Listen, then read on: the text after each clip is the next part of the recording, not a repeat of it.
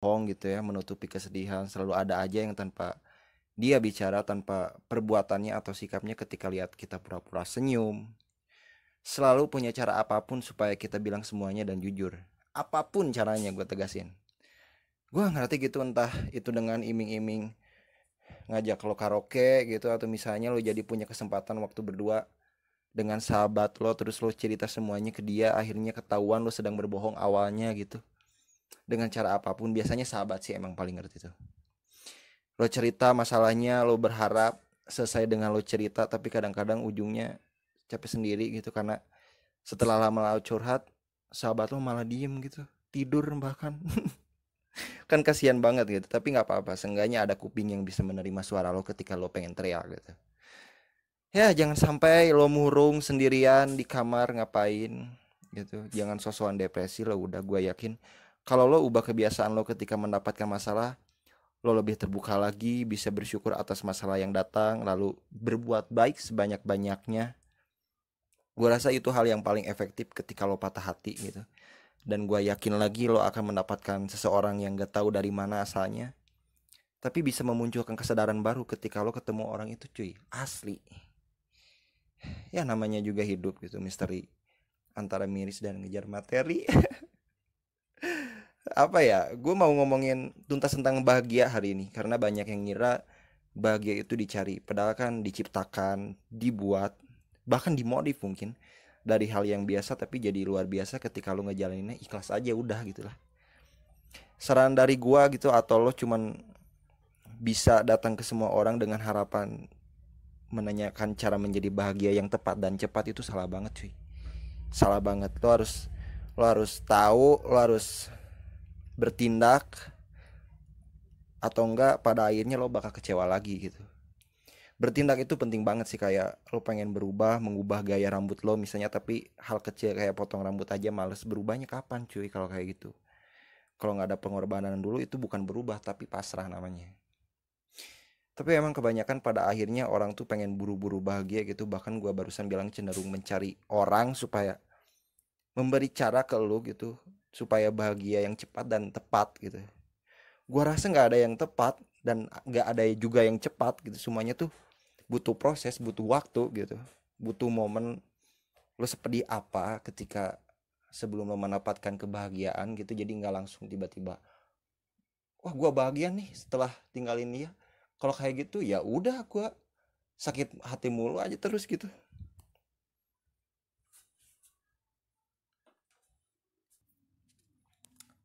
ya kan karena semuanya itu tentang waktu nggak ada yang bisa langsung menemukan bahagianya itu nggak ada ya kita belajar dari trending gitu lo tahu yang cepat trending akan cepat hilangnya juga kayak misalkan dari lagu Stefani Putri yang I Love 3000 dan yang kemarin setan apa yang merasukimu itu fana gitu semuanya fana gitu emangnya lo mau menemukan seseorang yang baru dengan cepat tapi ujung-ujungnya lo ditinggalin secepat yang lo nggak duga itu bakal sakit hati banget cuy ya karena manusia itu akan datang kepada manusia yang setelah disakiti oleh manusia ini wow tapi tidak pernah ada gitu manusia yang hilang karena manusia ya cuman mereka menghilang karena sifatnya aja gitu kurang ngerti belum ngerti juga coba ulang-ulang podcastnya dan lo bakal tahu betapa egonya manusia ingin tahu sifat manusia ini aduh santai ya gak usah buru-buru kenapa gitu ya orang pengen menemukan sesuatu yang belum kita tahu gitu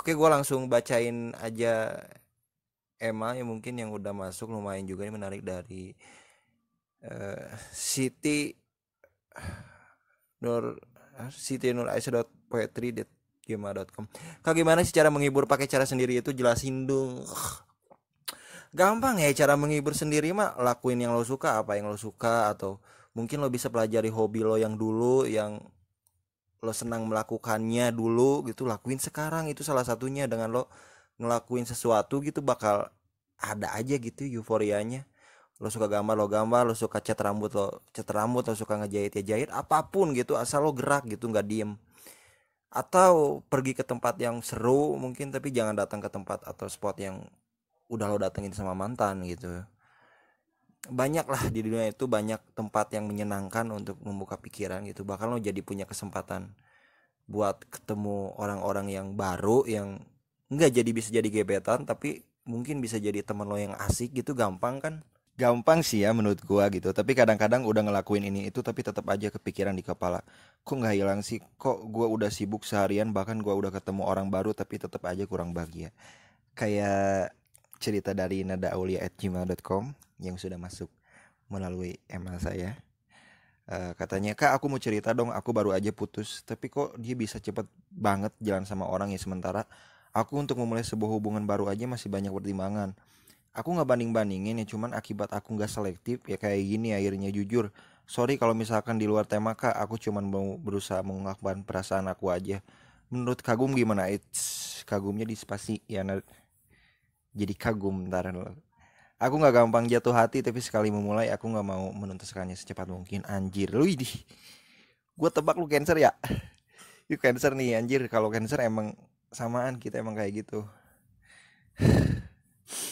Ya menurut gua lo juga berhak kok mencari lagi gitu, lo punya teman minta saran kalau misalkan masih ragu gitu, atau enggak kalau belum yakin mah udahlah nggak usah. Jangan sampai lo memilih hubungan baru lantaran ikut-ikutan lihat mantan yang murani itu. Asik. Gitu aja sih ya, mungkin lo emang harus bertemu dengan orang yang lebih baik lagi daripada lo mesti cari orang, apalagi lo ikut-ikutan karena pengen panas-panasin mantan lo gitu. Nggak usah lah, be aja lah, kita mah jangan norak gitu. Kita boleh sedih pilu, tapi ingat kita nggak murah, tahan harga ya, tapi jangan kelamaan juga sih ntar harga lu turun ya. Jadi emang ya banyak kasus kayak temen gua juga gitu mempertanyakan kenapa bisa sesayang itu sama cewek gua Gum gitu katanya ya. Gua bilang artinya lu sungguh-sungguh gitu, lu serius gitu menjalani hubungan kata-kata. Tapi begitu kita putus kok kayaknya dia nyaman gitu, kayak be aja gitu putus dari gua tuh. Emang sorry, emang ini lucu banget sih. Terus gue bilang, anggap aja namanya Akbar ya, temen gue tuh namanya Akbar, samarin aja namanya. Terus gue bilang si Akbar kan, lu ngerasa nggak sih Bar, ketika lu sungguh-sungguh itu ada yang gak rela ngelihat perbuatan kesungguhan lu itu yang kasih ke dia gitu. Jadi intinya ada yang lebih mengira lu lebih pantas sama yang orang yang gak rela itu gitu. Gak tahu sih apa ya, cuman menurut gua pasti ada, menurut gua ya cuman pasti dia ada ketika lo putus asa gitu kayaknya. Lo perhatiin deh siapa yang lagi deket sama lo, atau emang ada ketika lo lagi butuh gitu. Selanjutnya ini dari Radikal L45. Halo dulur, gue pengen cerita. Nih gue susah banget bedain dia bahagia ketika gue hubungin atau lagi mendapatkan sesuatu.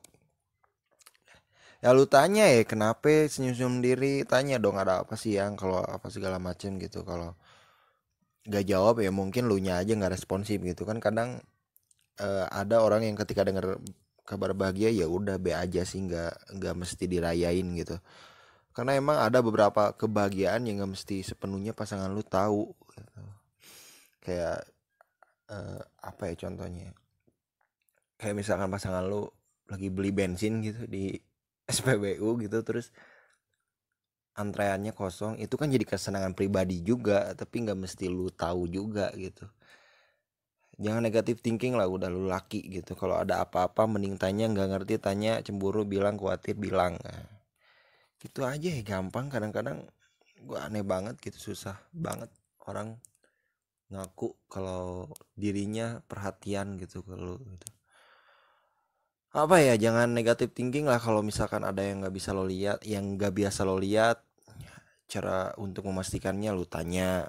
Kalau gua kayak gitu daripada nerka-nerka terus dipendam kelamaan, nah itu yang biasanya jadi pikiran kita tuh jadi nggak sehat, isinya kecewa mulu gitu karena atas perbuatan kita sendiri sebenarnya.